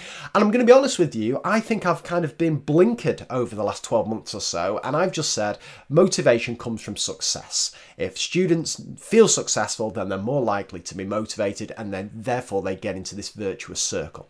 And whilst I still think that's absolutely true, it reminded me of a lot of the reading I did for the book and my chapter on motivation about the role of the teacher. And I made the point in the book that often as maths teachers, we may be the only positive mathematical role model in students' lives. They may have parents, friends or whatever who say, oh, I was crap at maths is boring. Sometimes they get that from the media and so on. So as teachers, we need to be that positive role model. And Jeremy kind of gave two really practical ways that we can motivate students. The first is being genuinely interested in the mathematics. And that's a big one, being passionate. I mean, if you stand up saying, oh God, we're doing flipping adding fractions again today, it's going to be a dull lesson for them and for you, and the students aren't going to be motivated. So that's the first, being interested. But then the other one was something I've not thought too much about, but I'll tell you what I will be doing now. Take kids seriously. Because Jeremy made the very, very interesting point that the vast majority of the time students give an answer. There is a mathematical reason behind it. They're not just plucking things out randomly. So take kids and their answers seriously. And that then helps them feel respected, feel involved, and that's going to be motivating. So I enjoyed that. And a couple of things on feedback. I flipping love talking about feedback, and I love that almost kind of paradox or counterintuitive result. And Jeremy referenced one of my favourite papers on this one, that feedback is one of the most powerful interventions, but its effect can either be positive or negative. And Jeremy picked up on two really practical things I thought about feedback. The first is feedback at key moments when students have actually learned something. And this goes back to those kind of lessons that perhaps don't fit into the mould of kind of explicit instruction, the example problem pairs, intelligent practice that I talk about. I'm thinking more about the lessons that I would now do towards the end of the learning cycle of the given topic, where there's a bit less teacher direct instruction or explicit instruction from me, and perhaps they're doing one of the Enrich activities or one of Jeremy's ICAMS activities, where it's not me stood at the board and me modelling and so on. It's me kind of wandering around the class. The mistake I've made there is I'm in kids' faces all the time. What have you done there? What are you doing there? Oh, that's brilliant, blah, blah, blah, blah, blah. But Jeremy makes the point there that often it's going to take them a long time to actually achieve something within those lessons. And if we keep continually giving them feedback, what are we actually giving them feedback about? And if they start to notice when we're making this explicit that actually, I haven't actually made any explicit progress in the last 5 or 10 minutes. And sure, they may have been thinking loads of things in their head, and it's building those foundations for the big breakthrough to come. But by constantly trying to give feedback to kids, it makes it apparent that actually maybe they're not making progress, and that can be quite demotivating. So feedback at key moments whenever a big breakthrough's been made, and then celebrate it. I thought that was really nice. And then also feedback before the lesson. And again, this is a trend that's coming through more and more. I think Dylan Williams spoke about it. Greg Ashman spoke about it. One of the key things of feedback that often gets missed is that the main role of feedback is for the teacher. It helps the teacher become better informed about how to respond, how to pitch things, how to deliver things, explain things, to get a sense of where the learners are. So feedback before the lesson. And what I love about the ICAMS thing, one of the many things, is they have this kind of pre-assessment, and it's a chance for kids to have a go at kind of an activity, and the teacher takes that in, and as Jeremy says, just 5 minutes flicking through those means that you can then have a better idea of, as Jeremy said, where your kids are, but also who's likely to say some really interesting things, so you can then bring that out in the discussion. Who's got a major misconception, so you can think how's best to deal with that. Do I tackle it head on? Is it a whole class thing? Do I do it peer to peer? Do I do it a one-to-one? But having that information before the lesson, particularly in a lesson like the ICAMS ones or those ones where it's less about the example problem pair and so on that I describe in the book, is so important. And it's another one of those plan for errors that Doug Lemov talks about and that I've spoke about at length. So I love that. Feedback before the lesson, giving students some kind of task that's going to give you some information, particularly about who's got some ideas, who's got some misconceptions, and then you can just draw that out. I thought that was really interesting. The big one for me that I still need to dig into is this manipulatives. At the time of recording, I'm actually on my way to Oxford this afternoon to do an interview with Bernie Westacott, who I'm calling the king of manipulatives, because I'm flipping useless at them. And one of the reasons that I've been reluctant to use them is this exit strategy. I don't know how to move students away from manipulatives. And I thought it was interesting, and the conversation Jeremy and I had about this, about kids have to see the reason to move away from it. But I need to dig deeper into that. I am a flipping novice when it comes to that. And the final thing, before I just dive quickly into a practical thing on iCams, is the conversation we had about mixed attainment. And I thought that was a really interesting point that Jeremy made. Mixed attainment improves teaching due to forced collaboration. Now that's a bit controversial, that, and Jeremy himself admitted that there's no clear-cut evidence about which is better for students, and is it even possible to even say that. But I thought that was an interesting angle that I'd not considered, that if every teacher is teaching a mixed attainment class, or by default they're all doing the same activity, and almost they're all going to be, particularly if they've been used to teaching in sets, they're going to be flipping confused a little bit here. So it kind of forces them to sit together, perhaps in a departmental meeting, because they've all got the same problems, and then do these activities and think, how am I going to stretch kids? How am I going to support kids? What questions am I going to ask? What misconceptions may become apparent, and so on.